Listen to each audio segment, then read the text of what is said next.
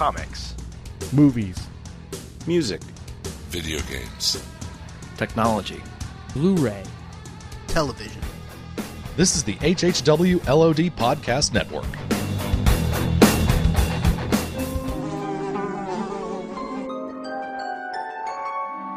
The world we know is gone. No internet, no GPS, no text messages, no podcasts. In a world ruled by the dead, we are finally forced to start living.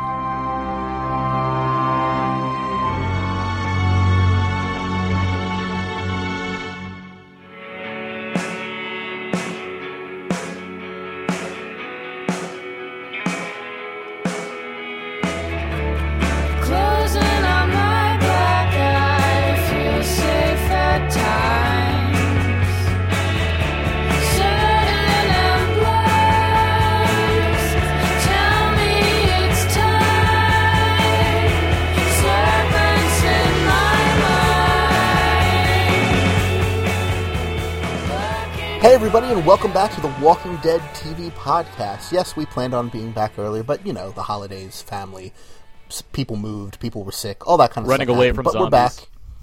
Yes, exactly. So I am Jordan from Jersey, and I'm joined tonight by Mr. Aaron North, Mr. Russell Latham, and Chubtoad Shelton. How you guys doing? Great. Fantastic. Good. Tonight, just a warning, normally, for those of you who haven't heard the show before, which, by the way, welcome, we don't discuss comic book spoilers. We talk about the show. If something that happened in the book happens on the episode we just watched, we'll mention it, but generally, we stay 100% away from comic book spoilers. Until This now. episode is an exception. We've done this a few times before where we'll talk about a specific arc from the comics, and that's what we're doing tonight. We're discussing Volume 20 of the trade paperbacks, All Out War. This took place in issues 115 to 120 of the comics, which is fairly recent, last year or two. So if you're behind on the comics, if you don't want to hear any comic book spoilers, be warned, we will be talking about characters that are dead on the show but still alive in the comics, characters that are alive in the show and have since died in the comics, and characters who may be alive but their status quo is radically different in the comic than it is in the show. So this is your last chance. If you don't want those spoilers, cut out now, and we'll be back to talk to you very soon about the Walking Dead TV show. But for those of you who are current in the comics or simply don't mind spoilers and want to hear a fun story, well, stick around. And now I will send it over to Russ, who will be leading us through our discussion of All Out War. Part 1. Part 1. One. Of 2. Of two. Had the reverb. Guys, Rick lost an arm. I mean, did you know this? That was What? crazy, right? Like 70 issues earlier. But Yeah, so let's get these spoilers out of the way. You just wanted to say that for so long. You finally get to bust out with it. Rick is missing one of his hands. Carl's missing one of his eyes. Carl's missing a good portion of his face. Yeah, but he looks awesome. So yeah, chicks dig scars, guys. That's one hell of a scar. it really is. Well, the chicks he got in those 70 issues beforehand, I don't know. What other setup should we give here before we get into the story? Do you want to give the story of Negan, Russ? Yeah. Explain who he is. That's a good way to go. First of Yeah, all, is it Negan or is it Negan? I say Negan, but That's what I say. Yeah. I am impartial. I call him mother. Oh, it's going to be one of those kind of shows. Okay. No, don't give me too much to edit. Well, dude, there's some scenes in here that are going to be very hard to discuss without words. Yeah, the villain, Negan, whatever you want to call him, he has a way with the English language, specifically one word that we have to bleep when we say it. So Yeah. it'll be interesting. And it's not fudge. It's the king daddy of all swear words. Yeah. So Negan is like the new governor on steroids, where the governor, he's kind very of literally. Yeah. Like, significantly Yeah. bigger than the governor. He's almost like I sometimes think Negan is, if Kirkman could go back and have a do-over with the governor, it's Negan. I think the governor was a lot more twisted. Negan is just a lot more brutal, and he stuck around for quite a while longer. Negan's been with us for quite some time. This is the third or fourth volume now with Negan in it. Negan showed up in issue like 98 or 99, something like that. And he had been mentioned for issues and issues before that. Like, you knew he was on the horizon. Right, and they had a big Walking Dead promo. It was like Lucille was coming, and prior to that arc, I forget. It was the one leading up to 100. Well, 100 is where we got to experience the full force of Lucille. Right, Something to Fear covered issue 100. A lot of big doing. So Negan made they kept having the promos, Lucille is coming. It led a lot of people to speculation as to what Lucille was. Or who. Or who, right? Some people thought maybe it was like a play on Christine, that it was a car, or some sort of... anyway, there were a lot of speculation towards it. And it turns out what Lucille is Negan's right-hand woman, the only woman he quote-unquote ever loved. And Lucille is a baseball bat bound with barbed wire. And she's a vampire bat. Yes. She's kind of cute in a way. Sure. This will probably be the biggest spoiler that we give throughout the entire episode. But Lucille was used to beat Glenn to death in a very horrific and upsetting way in issue number 100. It was probably the most upsetting.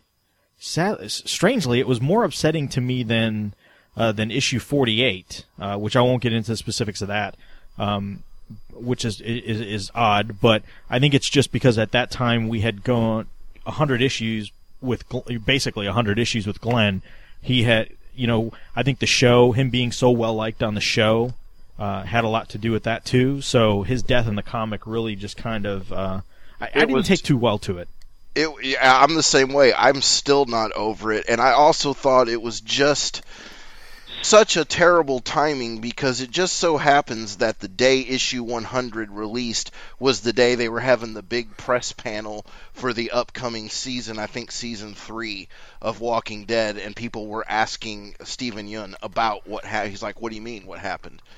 Yeah. He didn't even know yet. So, yeah, and I still think it was a mistake. I mean, we're going to lose characters that we like a lot in this book. I was very partial to Dale back when we lost him, but Glenn just seemed, it's like Glenn, Rick, Maggie, and Carl and Michonne, those characters just seem like they should never be gone. At the same time, though, I mean, that's part, I mean, besides being the appeal of The Walking Dead, where you have main characters that could be, taken away, going 100 issues, I mean, regardless of who they chose, choosing a major character like Glenn makes a ton of sense. And no, I wasn't happy with it, because Glenn, as I've said many times on this podcast, is my rock. Like, he's the one I can depend on to be Glenn. He doesn't really fluctuate in terms of character, which may not be the greatest thing in terms of growth, but at least I have someone I can depend on to be the same person. Whereas Rick is like all over the place sometimes, and so on and so forth. So seeing him die, that left me quite heartbroken, because I love Glenn so much.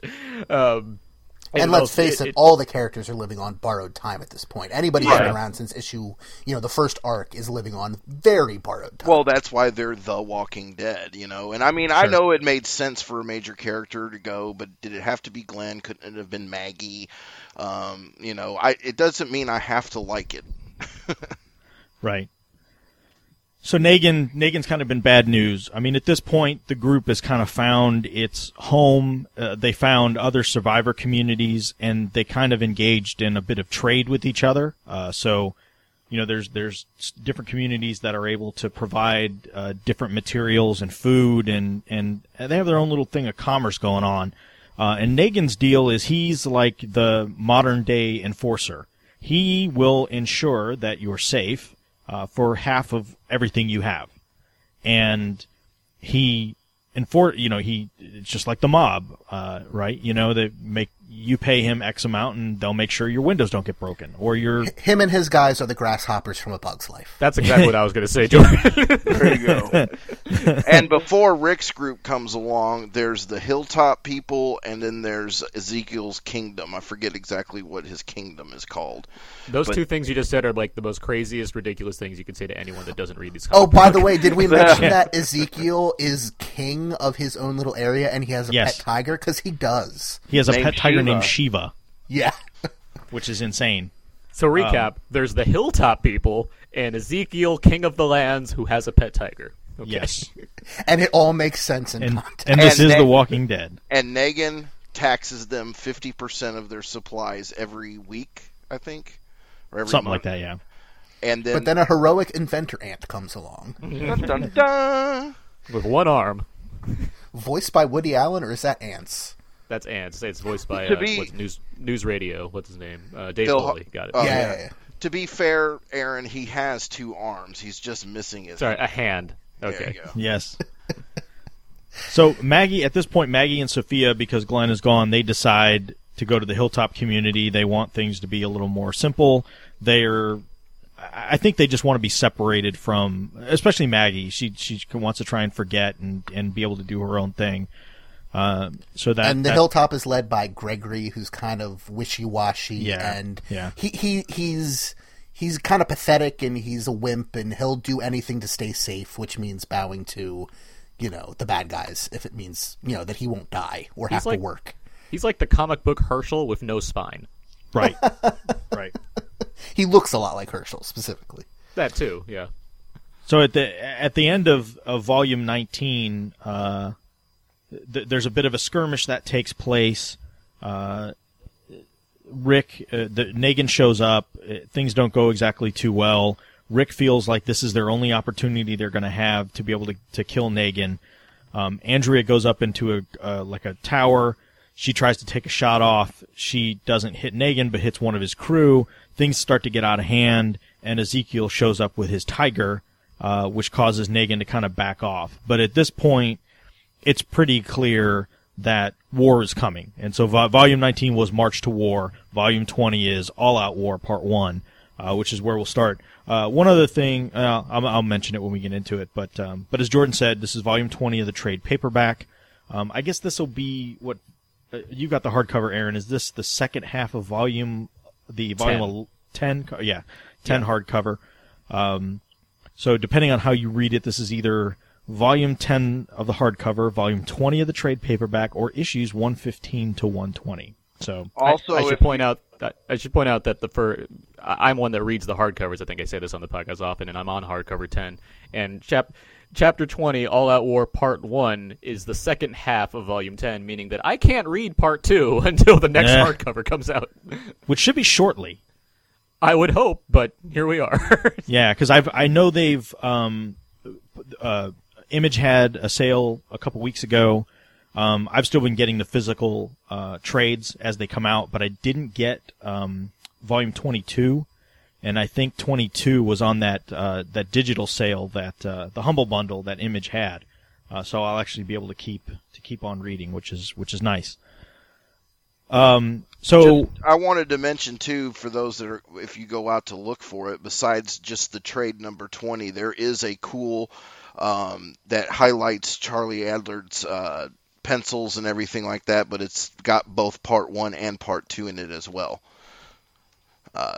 Definitely very cool.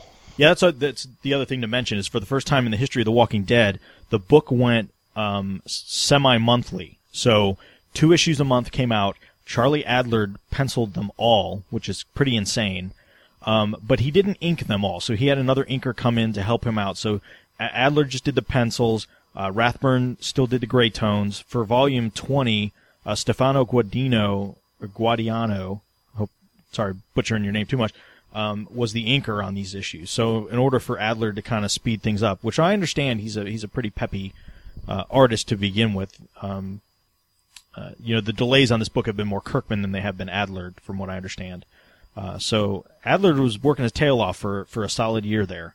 And I'd say the art holds up. I don't think you can really tell any difference in the art, so good on him. Yeah, there's a couple pages I have in my notes where I kind of point them out. But I'll mention them when we get to it. There's a few areas that the inks seem a little lighter than what his hand usually has.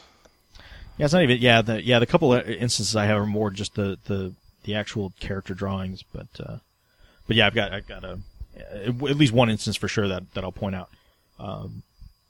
So the issue this trade picks up with another big a big item that's changed. Rick and Andrea are now an item.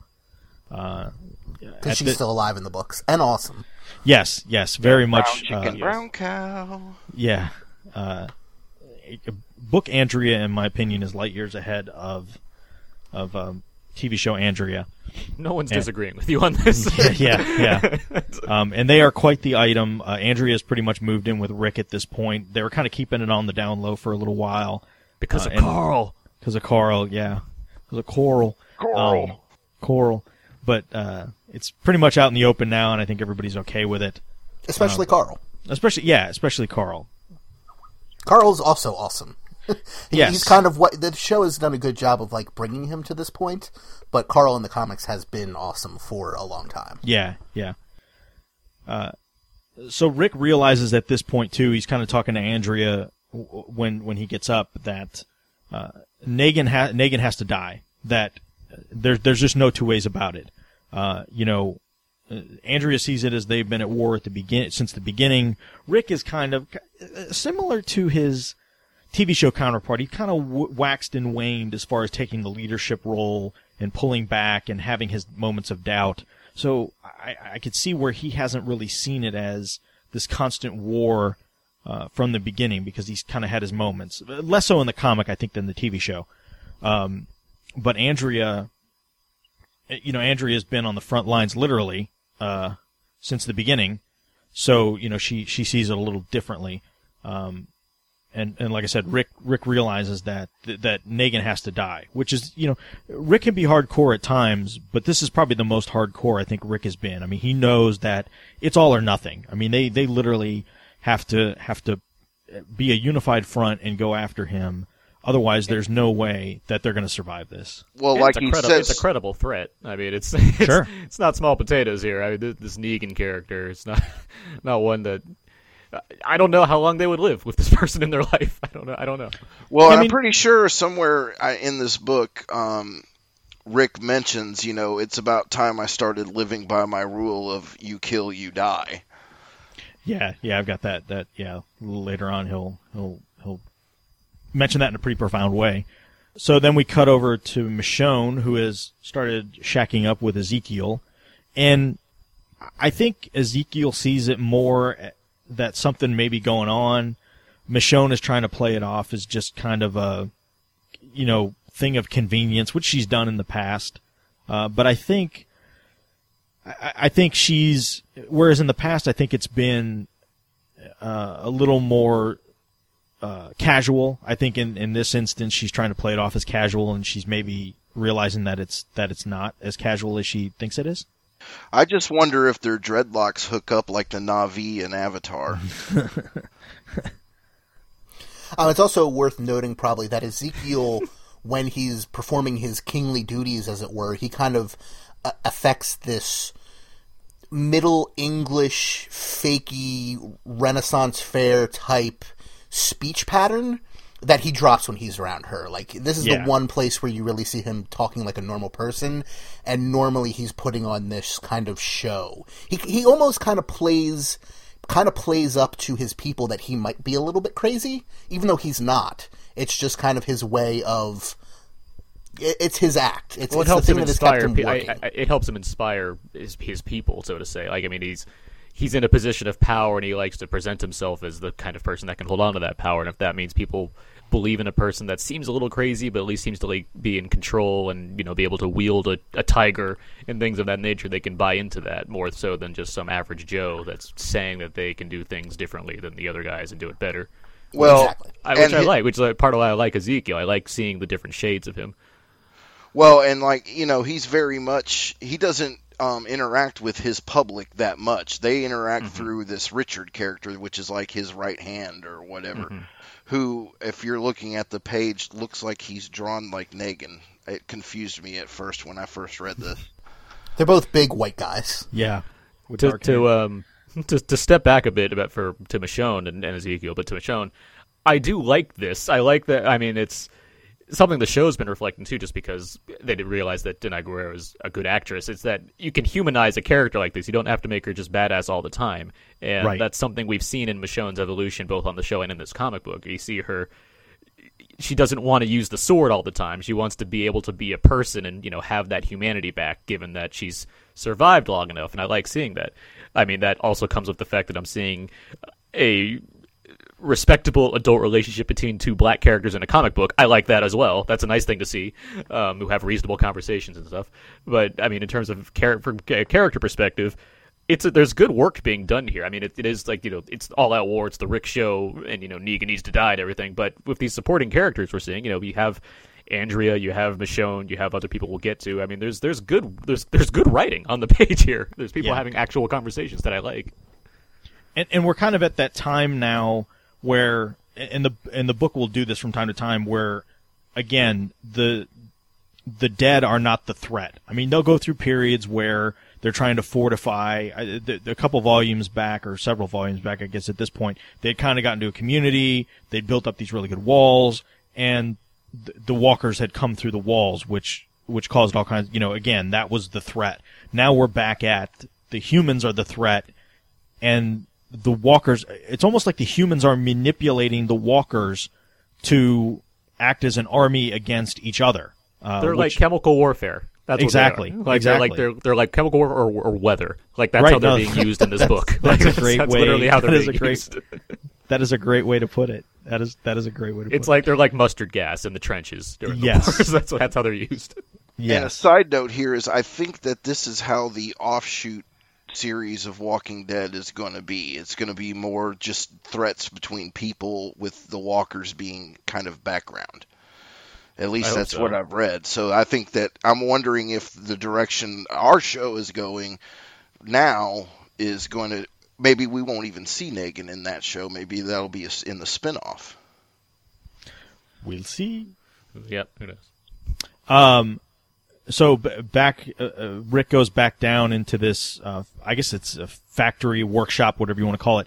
And his crew, they've found a way, they've got machinery to make bullets, which is awesome. So one of the things that, they worry about, things being scarce is ammunition. And they basically found their own way to manufacture a ton of ammo, which is a key plot point, because now they could be free. They could freewheel with the gunfire, right? I mean, before it was like, conserve your ammo, don't make a lot of noise. So now when they really get into it, they're at least in a spot where they could just fire at will and not have to worry about it, because they've been stockpiling up. And you can see in this kind of half, 3/4 page spread that we've got, boxes, where we see boxes and boxes of ammo being put together. And it makes Eugene super important again, because he's the main guy who's, redoing the ammo, which is nice. Those who don't read the book should know that Eugene is, he's a super badass, and he's never been wrong, ever. I'm thinking in the story arc before this, he actually went off on his own, didn't he? Or he took someone with him and went and got a lot of this equipment. It was something like that, yeah. They found the technology they had needed to recase the bullets, and then they decided probably better if this is inside of our walls and not in a place where it can be attacked by Negan and his forces. It's definitely been the best contribution from Eugene, and makes up for his earlier, he wasn't never wrong, but you know what I'm saying. Right. Yeah. And at this point, Abraham is gone. Abraham is dead, and so that's kind of reinvigorated Eugene to want to do something positive. Because much like in the comic, I mean, Eugene was the champion, or Abraham was Eugene's champion, and kind of believed in what was going on. So, so his death impacted Eugene in that way.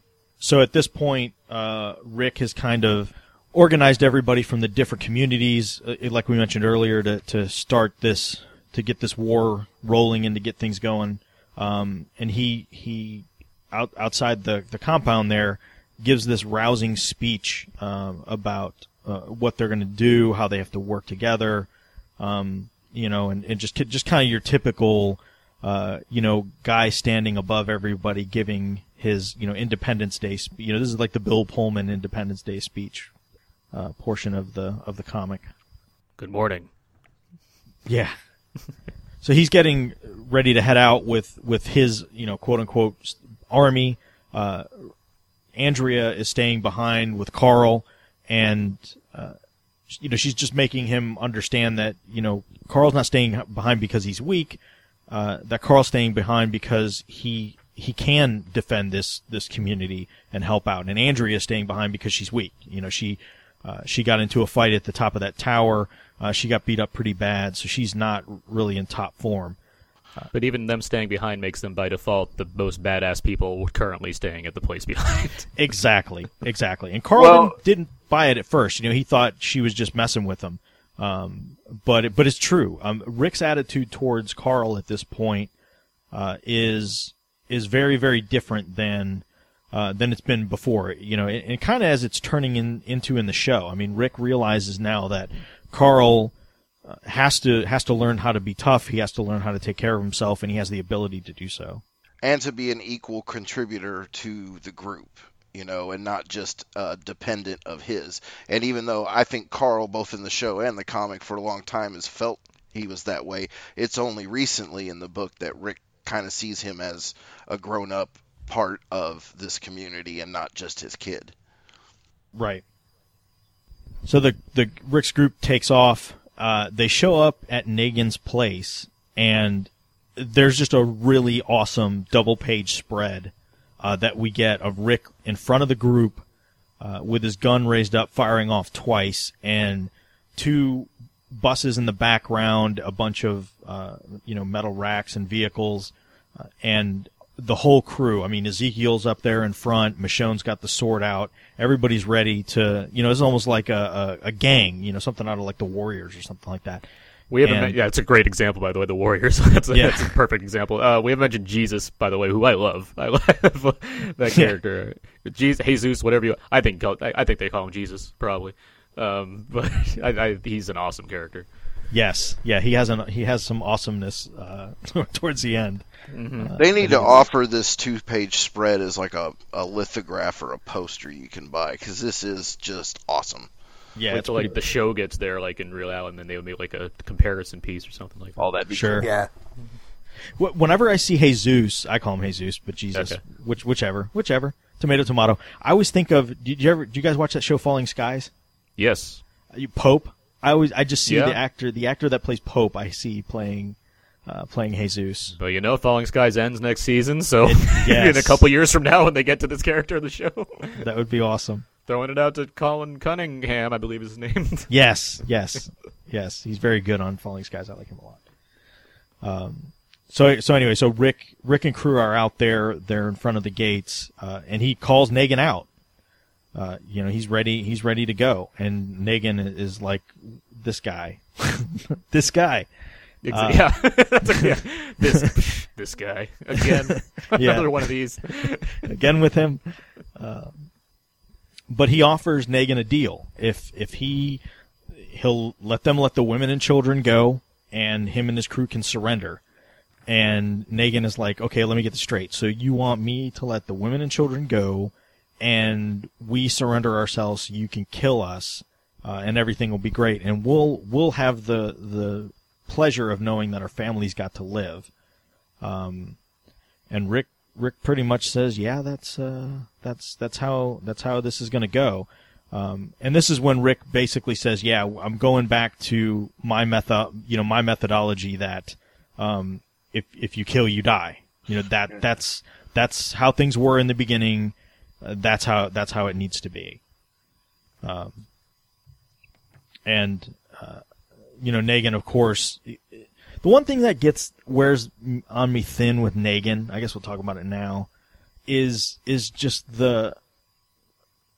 sometimes I think he could be a smarter written character, but sometimes the dialogue with him just gets on my nerves. Like, it's just like, ooh, let's see how many crazy ways he's gonna drop the F-bomb. It's just, it gets so, it's like so overused, and part of it I know is that's the whole point. Like, this guy is just so crazy and not crazy, but just so unfiltered. Yeah. Just, but it's almost like I don't know. I can't even describe it. But I don't know. There's just times when I'm just I know what you mean because I have enough. It's like, okay, enough. Because I'm numb to it at this point. That's how bad it is, and Yeah.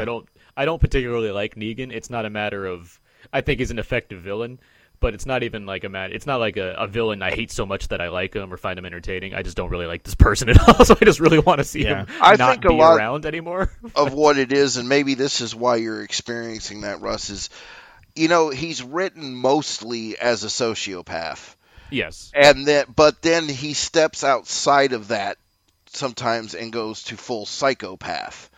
So, it's kind of if and or what is it that he's wanting to represent here? And I think it's just Kirkman's way of getting out some anger issues.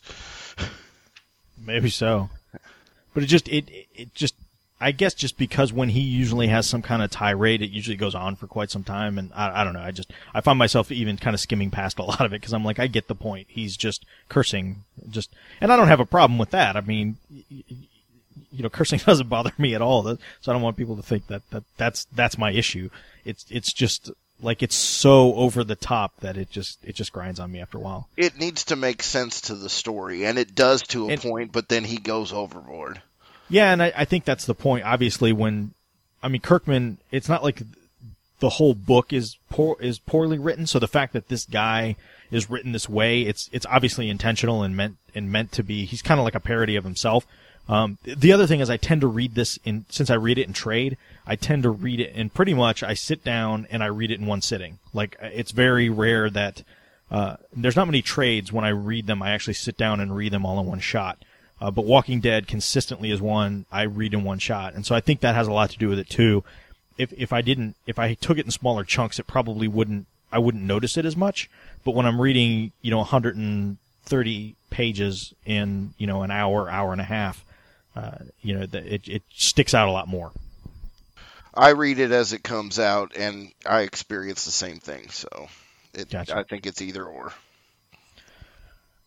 So just as Rick is about to lay down the hammer and Negan is about to respond, he rolls out Gregory and Negan does.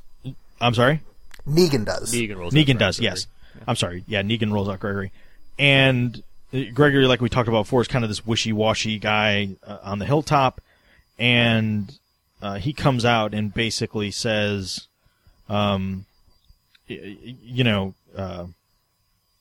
he basically says the hilltop is with Negan. This is how it's going to be. And Negan pretty much says, yeah, if you're going to stand with this guy, then you're putting all your family and everyone at risk.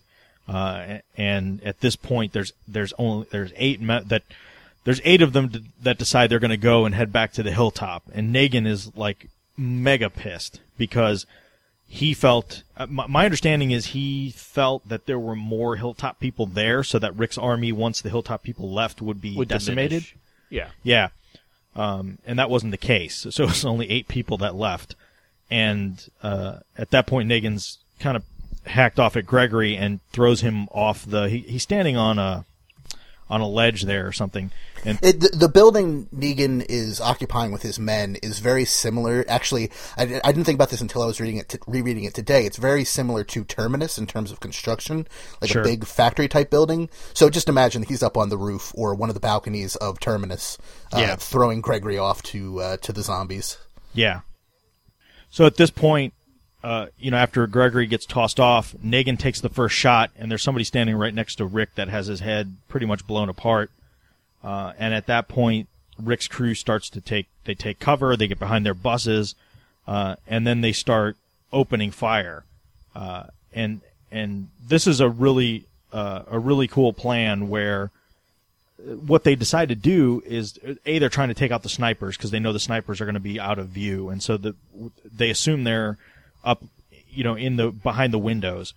So, and Negan's snipers are kind of his main force. Like, that's kind of how he always gets the upper hand, is just sniping you from a mile away. You didn't even know his guys were there. Yeah, sniping guns out of your hands, that kind of thing, just to prove how badass they are. So Rick's crew opens fire, glass everywhere. noise everywhere, and we find out that Rick isn't. Their crew isn't really so intent on killing everybody as much as, because that would expose them, number one. But the main thing is just to make a ton of noise and to cause a big old ruckus and a disturbance, which will draw a horde of walkers in and put pressure on Negan's place. And it's succeeding. At first, Negan doesn't understand what's going on.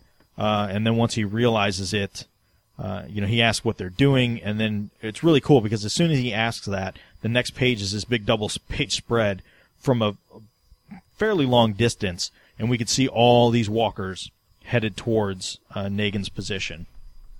And one of the things I really like that they do, particularly in All Out War, in both parts, not just the one we're reading tonight, but the swing of the upper hand is excellently done, where 1 minute Rick has the upper hand and it's like, oh, that's a genius move, Rick.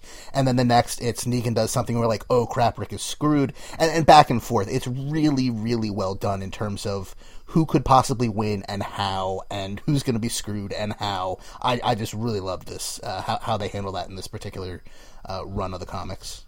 Yeah, absolutely. So Rick realizes, for whatever reason, Negan kind of has a thing for him, and I'm sure he wants Rick alive so he can make sure that Rick understands the torture he's going to put everybody through and kill his family and his friends and keep him alive. So Rick kind of feels a bit of invincibility, or at least the point where he won't be killed instantly if he's captured. So his plan all along was shoot out all these windows, maybe take out a few of Negan's guys, cause all this ruckus, the walkers swarm the place, and he plans on getting inside a vehicle and ramming the fence so that the walkers have an inlet. And he's about to do that when Holly, who was with Abraham, and after Abraham was killed, really didn't take it that well, so she's kind of got a... She's got a thirst for vengeance. Exactly, in a big way. And so she goes up to Rick and tries to convince Rick that she wants to be the one to do this. She wants to get revenge on. She wants to basically see Negan's face when she rams through that gate and realizes that his world is about to come down upon him. And Rick, basically says, "No, you can't do this. I have to be the one to do it." Like I said, because he knows that he won't kill him. He'll stay alive. So Maggie pretty much kicks Rick in the nuts, drops him to the ground. Holly Harley, yeah. Holly kicks him in the nuts, gets in the car, and hightails it for the fence. And she does exactly that. I mean, she hits, goes through, hits the fence, creates a big hole in it, and of course, right on cue, in come the walkers. But before the walkers can get to her, Negan comes up to the car and pulls her out. Because, obviously he thinks this is Andrea. He thinks it's Rick's squeeze, yeah. He thinks exactly. It's the person Rick cares for. So. Yes. And so he definitely wants to keep her alive because he has a something else planned. So then we cut back to Rick's crew. Michonne is there wondering where he's at. Jesus mentions that, that was part of the plan was, he was going to ram the gate. So Michonne freaks out a little bit, and then we see that Rick wasn't part of that plan and comes up over the hill. Then we get this crazy speech from Negan. I actually liked this speech. About how a man, where his true heart lies. We can't say that.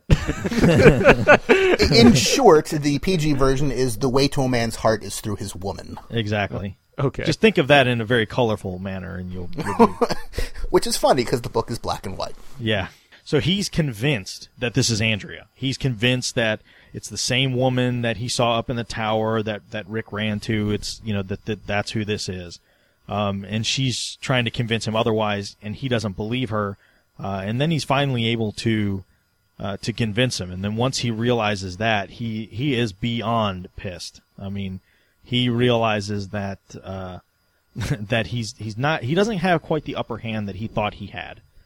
And then, once he kind of comes to that conclusion, we see again a cut to the outside, and even more walkers are swarming Negan's location. So we're back at the camp. Rick is kind of again, they're kind of talking about what their plan is, and then we see that Shiva is able to dine on the dead, and apparently it doesn't affect her. So again, they kind of reiterate the fact that the animals can somehow eat the dead, and they're not affected by it, which is kind of interesting. But so the two of them kind of have their moment there. Rick asks Michonne to go back to the community to kind of help out and make sure that Andrea and Rick are okay, because he feels like at this point that Negan, if he's able to get out and around, that's the first place he's going to go. So Michonne... And Negan doesn't even really have to get out. He's got outposts outside of his thing. If he can just get word to them, which we already know he's trying to do, right, then his snipers can go from those outposts and attack. Right. So at this point, Rick kind of gives another speech to the camp and says, okay, look, the walkers are going to keep Negan busy. He's got these outposts. He's cut off from the outposts. They can't be, refueled, resupplied, whatever. Now's our time to strike. So the groups are going to split up. Ezekiel's going to take a group. Rick's going to take a group. And they're going to take these down one by one to kind of further decimate Negan's army. Then we cut back to Negan's crew, where we're outside his compound, and it's just him and his crew just going through and taking out, zombie after zombie after zombie. And they're like, they got to take them all out. This is what they got to do. And it's really cool. He keeps telling them, keep moving, don't quit. And then we get this again. I like the way that they use the page turn to kind of show from time to time just how screwed they are. Whether it's Rick's crew or Negan's crew, whoever it is. So at the bottom of one page, Negan says, no, F that. And then we flip the page, and it's, it's Negan and his crew almost being completely surrounded by zombies. I mean, there's probably several thousand zombies that are headed straight towards them, and they decided he kind of reality sets in, and he realizes, look, we've got to back off. We got to get back inside, because there's no way that our small crew here is going to be able to take all these guys out. And then he goes on the craziest expletive rant that I've probably seen him do in this book so far. It's just literally every other word is the F-bomb, and sometimes he strings 5 or 6 flavors of that word in a row. It's pretty much how you order coffee here in Jersey. There's a lot of modifiers with ing, ickety, ers, yeah, plurals. Yeah. So of course the crew has Holly now. Somebody named David comes in. Let's call him Mr. Clean. Can we call him Mr. Clean? Yeah, Mr. Clean. That's a good. He's pretty much there to rape Holly. I mean, that's pretty much what what his intention is. So he comes in and starts to cozy up to her, and Negan comes in and asks, what the hell is he doing? And he knows how Negan feels about basically about sexual assault, that it's not, they just don't do that. It's not permitted. They can do any sort of other unspeakable things, but that's just not one of the things they do. And this is also one of the moments where he actually uses logic and makes sense, once we get through all this, we got to live with these people. Right. And I'm like, wait a second. 2 pages ago, this is the guy who's just cussing to cuss for cuss sakes. Yeah. It's the kind of thing where, as much as I might not like Negan for the way he conducts himself, there is a method to the madness he has, and he's not a completely, unreasonable person in terms of everything that he wants to do. Everything he's doing is, it's for the sake of power and because he can, and however else you want to describe it. But in terms of the loose sense of morals you might want to apply, killing people is one thing, but yes, sexual assault and like hurting kids and things of that nature, it's on a different level for him that he's not one to embark on. Right. which I can respect begrudgingly. Yeah. Yeah, there was a period where Carl was basically his hostage for a few issues. Yes. Yeah. And they kind of got along swimmingly, in a way, because he's not going to hurt a child. He's got a code, even if he's a crazy person. Yeah. Where the governor was the complete opposite. I mean, he Yes. would have probably raped Carl. I mean, he had no compunction about morality, decency, logic, you name it. The governor had no morals, but had a front of having morals, Right. whereas Negan has some morals, but he has a front of having no morals. That is a great explanation. Perfectly put. So Negan decides that David needs to be stabbed in the neck, and so he does. Oh yeah, Which that's the end of this story, by the way. This Yes, is he my kills the one. rapist. Yes. This is my one art problem in this whole book. Is this whole particular volume is you see the knife behind the guy's Yes. throat, and then Yes. you cut to the other side, and it's in front of his throat, and then it's being pulled away, and I think it's the other way. I'm not looking at the exact page at this moment, but the knife changes what side of the guy's head it's on from front to back. I as didn't it's even being moved catch left that to till right. now. It's weird. Yeah, I'm looking at I it, did yeah. that too. I think it's meant to show that he literally stabs him in the middle of the neck. That's what I'm But- looking at right now. Yeah. But yeah, it doesn't look that way. It looks like it's behind him and then in front of him. But Well, it's in front of him, then it's behind him as the cut's being made, and then he falls down on his front, and he doesn't have a cut in the back of his neck, and the blood's coming from the front of him. right, but I think it's like in the dead center of his neck. I think he literally stabbed him in the middle of the neck. Maybe. That's, I just that's- don't think it's. I'm looking drawn at it that right way. now. That's what I'm seeing. I can understand maybe if it's not necessarily in terms of graphic detail, it's not the most visually dynamic of images. It's just more of like, here's a knife, here's a neck, and here's the reverse shot of that. But yeah, that's the implication I took away from it. Yeah, Ultimately, David is no more. Yes, Right. yes, exactly. Yeah, he is Which- gone. So we're looking at this panel. David is on the ground, covered in blood. Holly is there with her shirt ripped open and her pants pulled down around her knees. And Negan says, "I'm sorry you had to see that. I really want you to understand we're not monsters." Whatever. Knowing what's to come, that's a pretty ballsy thing to say. Meanwhile, Gregory shows up back at the hilltop. he's a resilient guy for being he's- pushed off a Yes. balcony into some zombies. He's Yes. one of those minor characters that you're like, why is this guy alive still? Like, it's I like, there's no way really- this guy should have lived. I really was surprised when I got to this page the first time I read it, because I'm like, who is this guy? Because that can't be him, because he's dead. Because I could have sworn he got eaten by zombies after Negan threw him off. But He's like Father Gabriel in the show, like, why won't you die already? Yeah. But yeah, he That shows guy. up. Yeah. I gotta go soon, so let's get to this because I like this part actually quite a bit. Yeah. So Gregory shows back up. A bunch of them are back. They walked.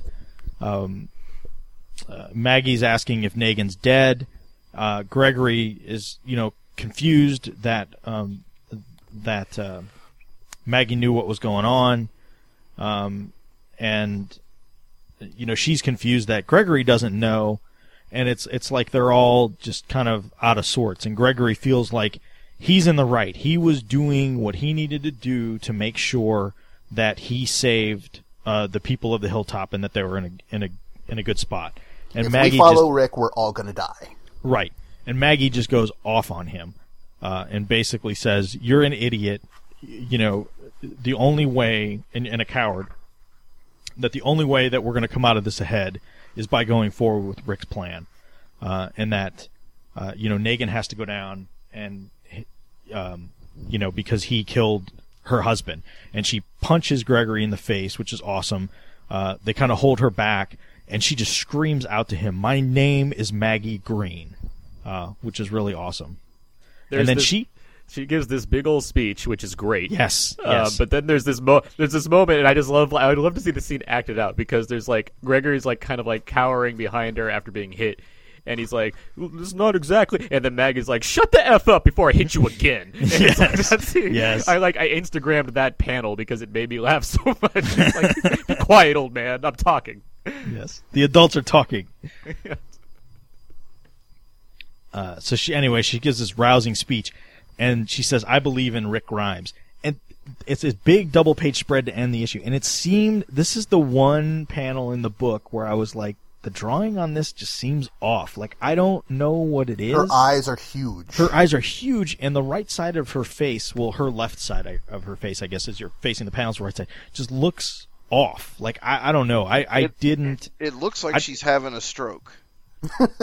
Yeah, she's it's like one of the alien Greys from X-Files, but just playing human. Not to mention, I mean, there is way too wide of a gap between her eyes.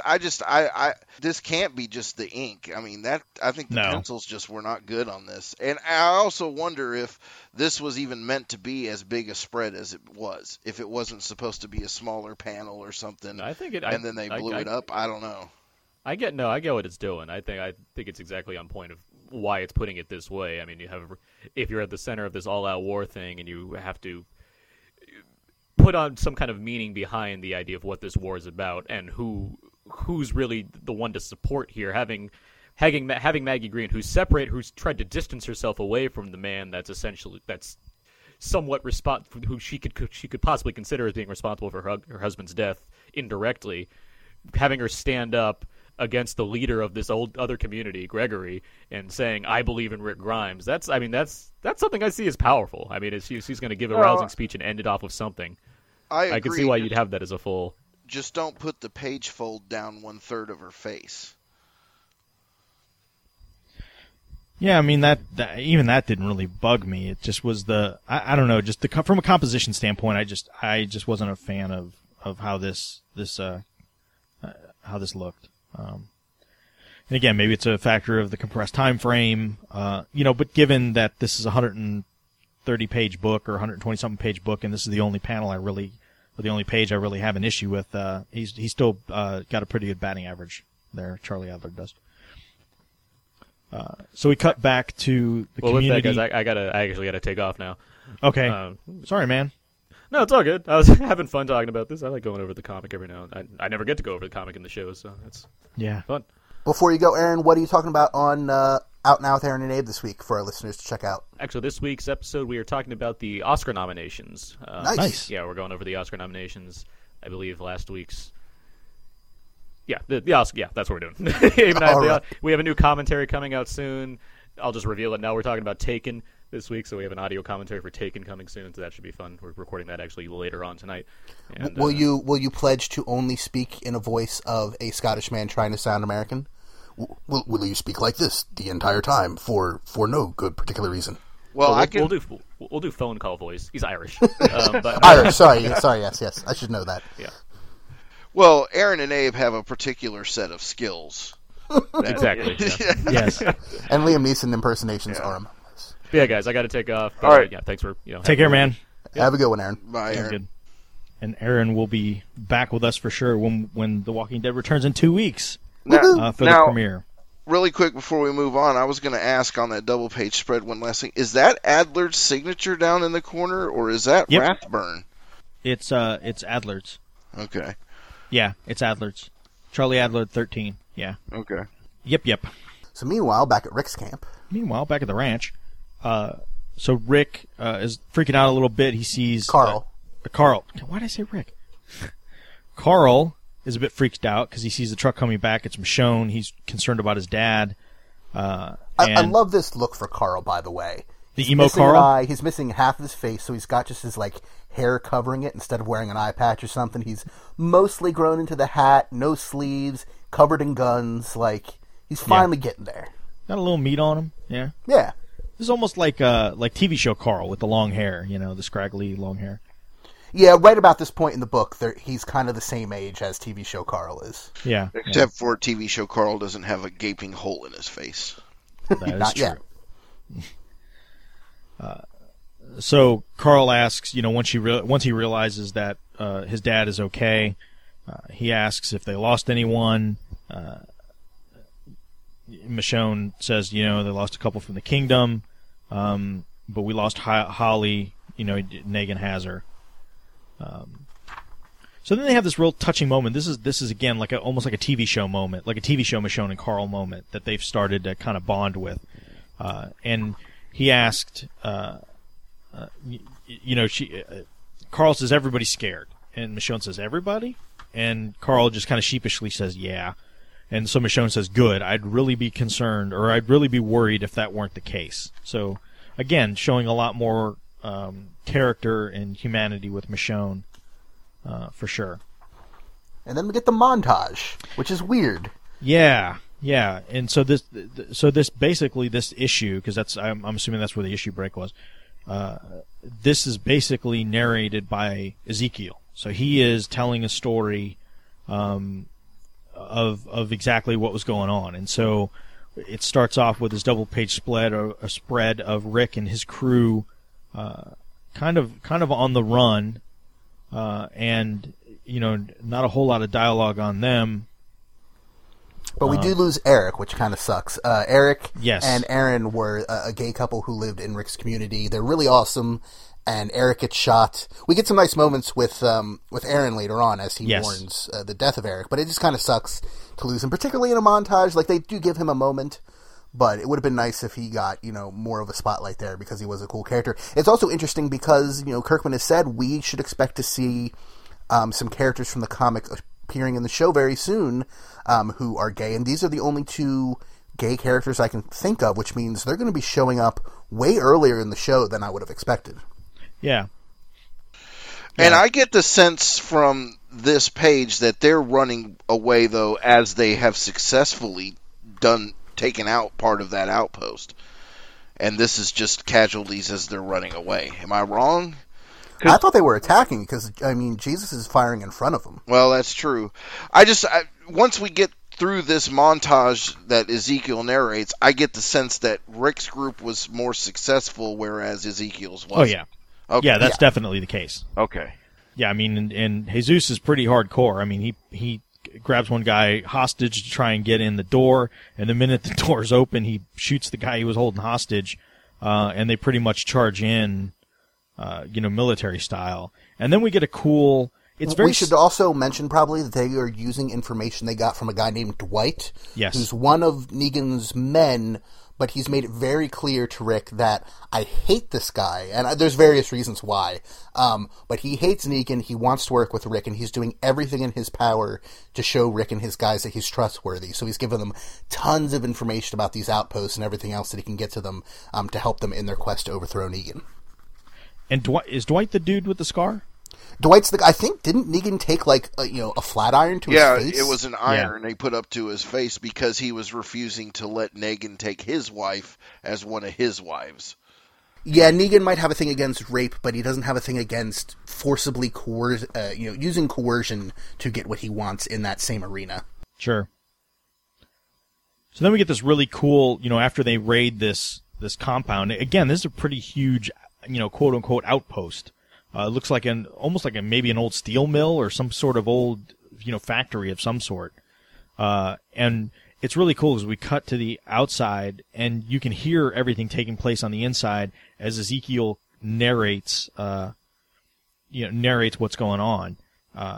And again, Rick's crew having a lot more success, and then I also like Rick's crew bursting in looking like Captain America and the Howling Commandos exactly. in the first Avenger. Yes. So again, we see that we get 4 panels on this page. They're all pretty much identical. We hear gunfire, gunfire, gunfire, and then silence. So again, it's kind of meant to show that Rick was able to successfully take over this outpost, and they kind of got the upper hand. And then we cut back to Ezekiel's crew, where he starts to talk about what was going on with him. We see that Richard has been taken out. Which was kind of, like we said earlier, Ezekiel's right-hand man. And he kind of mentions how, he's never really led men into battle before. And he just isn't having such a good time. They kind of get routed at this point. They all pretty much get split up. They're all separated. It's kind of like they realize that they have to fall back, and it's every man for himself at that point. So they go scrambling. Ezekiel runs off by a ditch. He falls in. Walkers are about to get him. And this is, as much as we kind of ragged on earlier about that panel with Charlie Adler in his representation of Maggie, this like 3/4 splash we get of the tiger coming at the walker to save Ezekiel of Shiva It's awesome. is awesome. I mean, it is exquisitely rendered. Looks like a sports mascot. Yes. And can I say that the outcome of this sequence bothered me and saddened me greatly, and it's an animal, not even a character.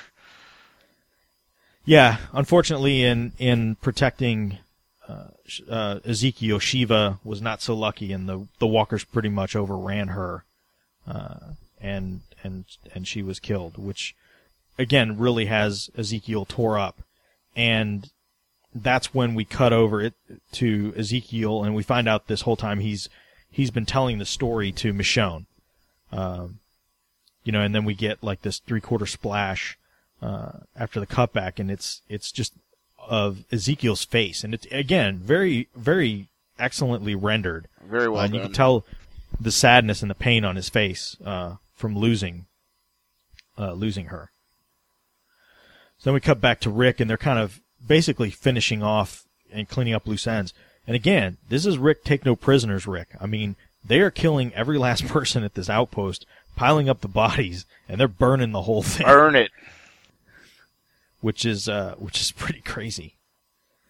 And then we get this cool. I really like this bit with Jesus and Rick. This is almost kind of like a that minute or that moment early in the book when they were told we are the Walking Dead. But Jesus asked Rick, do you think they're laughing at us? And Rick says the Saviors. He's like, I hope not. They'd be pretty stupid if they were laughing at us. And Jesus says, no, them, and he points to the walkers.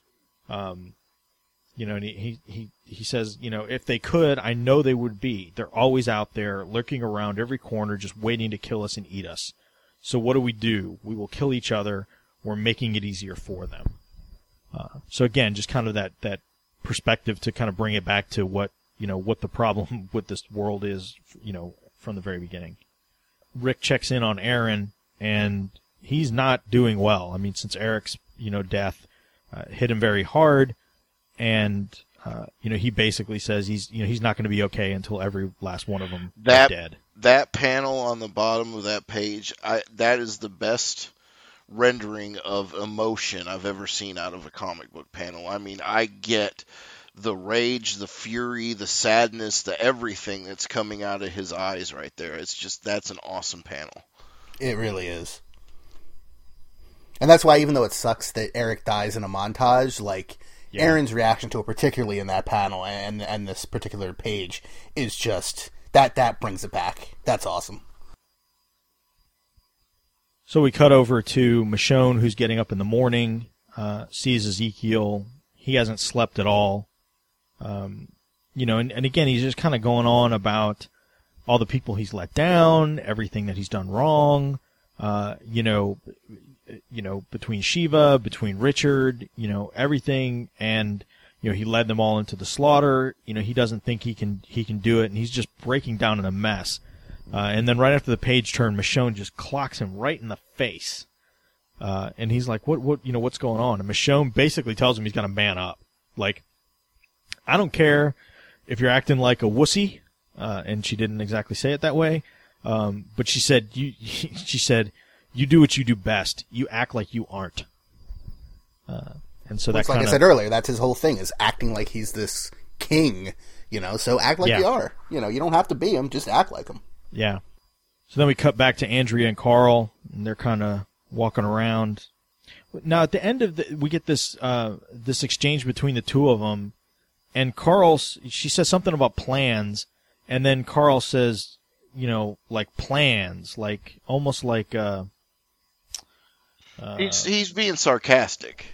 Yeah, plans. Yeah, plans. Because as we know from the show and the book, the best laid best laid plans don't always go as planned. Yeah. And right at that moment, when he's acting sullen, who should come through the gate but Rick? Yeah. There's a bit of dialogue here that I really liked. It's the top of the second page where Rick comes back and Carl says, "People were scared." People? Rick says. should have a little more confidence in their father. Carl, wasn't me, it was... You shouldn't have been gone so long. I like that little exchange between father and son there.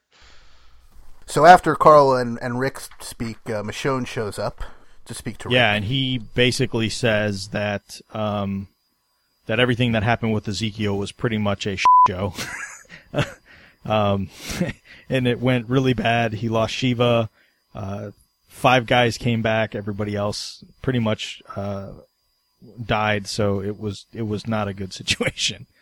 Then we get this really cool moment again. You know, we talked a lot about this, about Eric and Aaron, and these pages coming up. This is where I don't know if maybe they had the inking just seems a little different. It's a lot looser. Maybe they're just trying to really show that he's in a dark place, figuratively and literally. So it, you know, again, if the lighting were like this, the details would be a little sketchy to begin with. So Heath comes in to console Eric and, you know, just kind of let him, you know, just to kind of, you know, just be there for him as a friend. And then, so they kind of have a little bit of a moment there. We cut back to Rick, and he's basically laying down to his head crew, you know, kind of his lieutenants, you'd probably say at this point, what's going on, and basically says, look, we're vulnerable right now. You know, because Ezekiel wasn't successful in his outpost attack, those guys most certainly had gone back to Negan's crew, and between them working from the back, Negan working from the front, they're pretty much going to be able to clear those walkers out really quick, and they're going to come here. Like, even though, you know, they maybe felt a little bit betrayed by the hilltop, it's not that. He is pissed at Rick, and they are coming for them. So Jesus even agrees that, you know, Negan is on his way and they need to be prepared. So in the middle of this speech, they hear 2 gunshots, and Rick says that's the signal, and he says they're already here. So apparently somebody was supposed to keep on the lookout and let them know that if somebody showed up, they were supposed to, you know, give them a warning shot. And at that moment, it almost looks like they're in a church, because it just the pews and then the windows and everything. I believe it was the church, because isn't that where Gabriel is? Yes. Yep. So at that moment, the windows blow out in the church. Everybody just kind of ducks for cover, and they need to head out.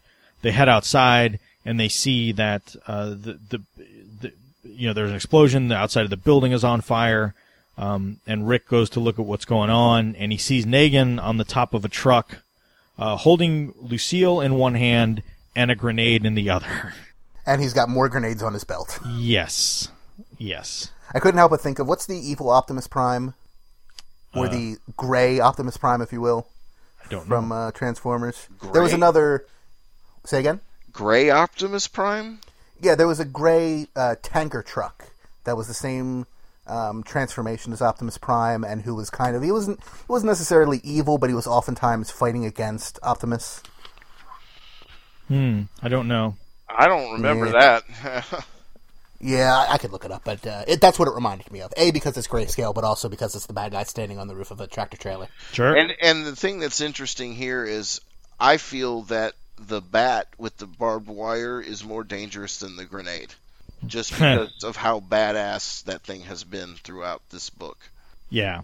So, you know, Negan shows up, and he wants Rick to come out, so they can talk. Rick shows up at the gate and says, "Here I am," and he says, "Let her go." And then we see somebody let go of Holly. She's got a bag on her head and a noose, a rope tied around her neck.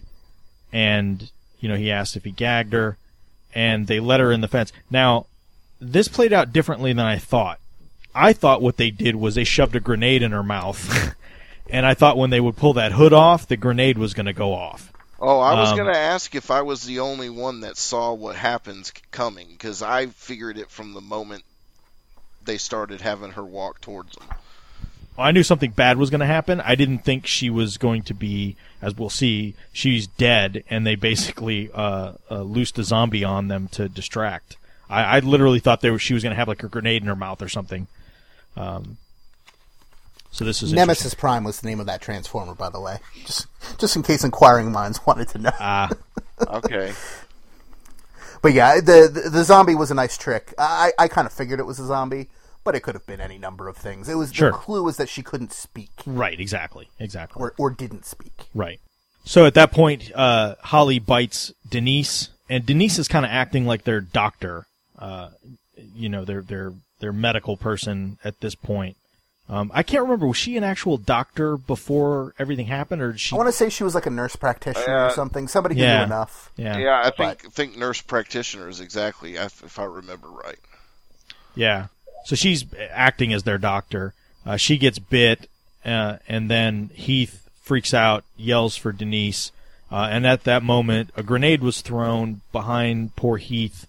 His left leg is completely blown off. The shock throws, his glasses and everything off. And at that point, Negan realizes he's on the offensive at this point, and they want to push. So Rick is kind of, things are in a very, very much in disarray at this point. There's smoke everywhere. Denise looks around and sees that Heath is missing his leg, and he's freaking out. Denise has been bit. So she wants to do something about that. Rick realizes, look, we have to amputate your arm or you're going to turn. And Denise is like, no, we can't do that. I've got to help Heath, and I need both my arms to do it. If we don't stop the bleeding, he is going to die. So they get him up, they get him moved. At that point, we cut back to Rick and Andrea, who hear all the commotion and start freaking out. Carl and Andrea. Carl and Andrea. Why do I keep saying that? Man, get it straight. We cut over to Ezekiel and Michonne, and they're running from their house because somebody lobbed a grenade on their roof. And Ezekiel's like, well, they'll run out eventually. But it sounds like Negan is packing pretty deep on the grenades. And then we get the boss moment from Jesus, where he runs. He's looking for Rick. They don't know where he's at. He sees a grenade come over the fence. He jumps, catches the grenade midair, and throws that bad boy back over the fence, and blows everybody up. Unfortunately, the NFL would not rule that as a catch. No. So at that point, Dwight kind of sees the carnage that's around, sees the one guy that's blown literally in half. And of course, because his face is burned, I love that he keeps having to put the eye drops in. Because he has no eyelid on that side. Yeah, because he's got no eyelid. So they're all kind of freaking out about what happened, and Dwight says, yeah, pretty much was going to happen at least once, that they throw one back. And he tells them to hold on to it longer before they throw it, which I thought was pretty funny. Wait, how long? Yeah. Don't they go off after a few seconds? I didn't want to end up like Gary. I don't know, 2 seconds? Hold on to it for 2 seconds before throwing it. You know what? Never mind. And then he guns down he the guys that he was working with. Yeah, which is awesome. Then Jesus, I don't have time for this nonsense. Yes, just die. So Jesus pops his head over the fence, looks down at Dwight, and he's like, look, here, I'm going to hand you all these grenades. I'll just tell Negan that we were attacked, and just tell Rick I'm doing what I can, that I'm on your side. You guys have to trust me. And for a while, as readers, we were kind of like, can we trust Dwight? Can we not trust Dwight? Is he out for himself? Is he really helping them? I think at least for me at this point, it was where I was like, okay, we can trust Dwight. Is he really Harvey Dent in the wrong comic book? Yeah. So at this point, with all the chaos, Rick is freaking out a little bit, and he's concerned most about Andrea and Carl. Houses are on fire. Yeah. It's chaos. Dogs and cats sleeping together. Yes.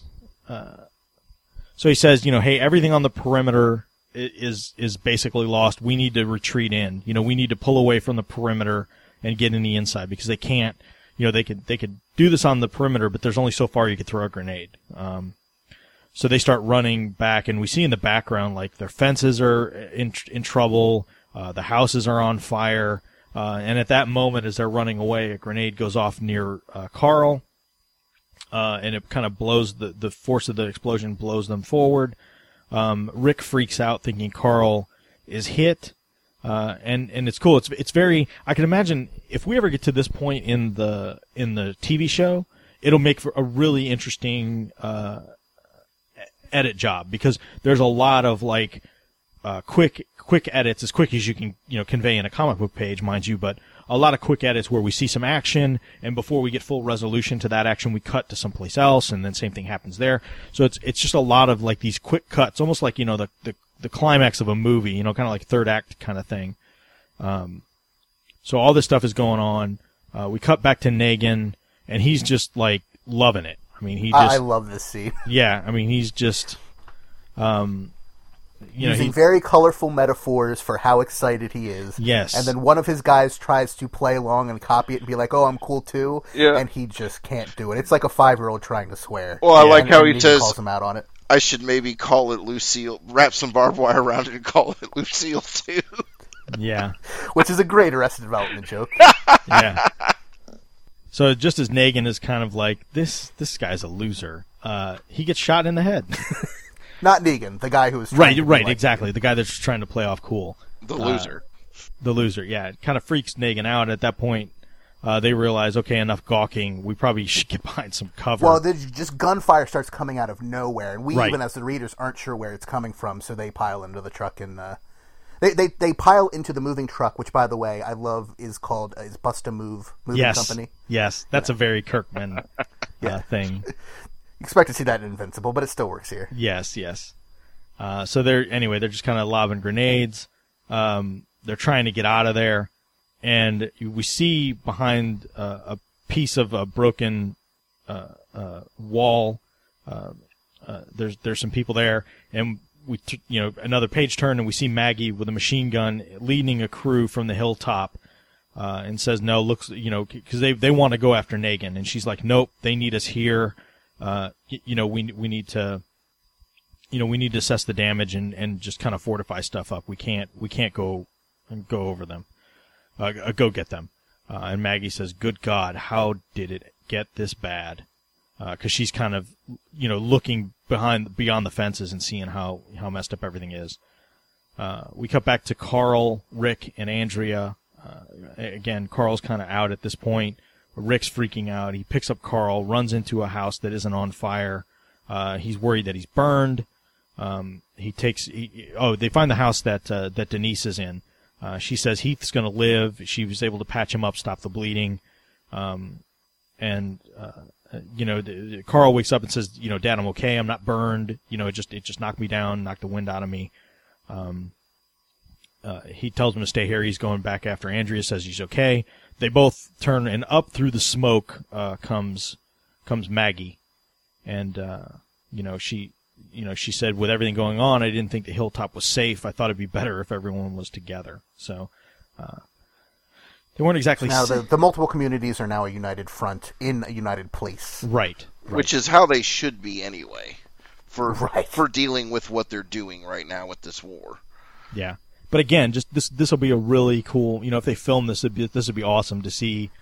Well, at this point, it wouldn't be Andrea, but Rick and whoever, just sitting there, and then through the smoke, we see Maggie walking up out of the smoke. That would just be an awesome shot. With a Glenn who's still alive in the show. Yeah. So Rick says, the hilltop, are you in charge now? And she's like, well, I guess I am. And at that moment, I guess through pure exhaustion, I'm assuming, at this point, because I actually have not read Volume 21, so I'm not sure what's going on, but I will be reading it very shortly. So I'm assuming he just passes out from sheer exhaustion or whatever. I can't tell that he's been injured. If I recall correctly, your assumption is correct. Yeah, he's just it's been a long day. Yeah, exactly. So he passes out. I think, too, it's like he realizes, okay, Negan is gone. We're past the worst of this. Maggie's here. Okay, I thought I lost Carl again. Okay. So then we cut back to Negan and his crew. Their truck had broke down. They're a little concerned. And Negan's like, hey, what are you guys concerned about? Do you hear any fire trucks? Do you hear any sirens? Because I sure don't. I don't hear anything coming. And then he's feeling like they just won. because the town is on fire. So Yeah, as the long town's as on- there's smoke, Right. fire will kill them, or at least push them out into the streets where they can be easily killed. Exactly. Because they're, like I said, they don't have a fire department to stop the fire. But wait for part 2. Yes. So it says to be continued. And that's where we end volume 20. You haven't read volume 21 yet, Russ? I have not. You need to reach out to our sponsor then and get volume 21. I have it. I've got it. No, I definitely have it.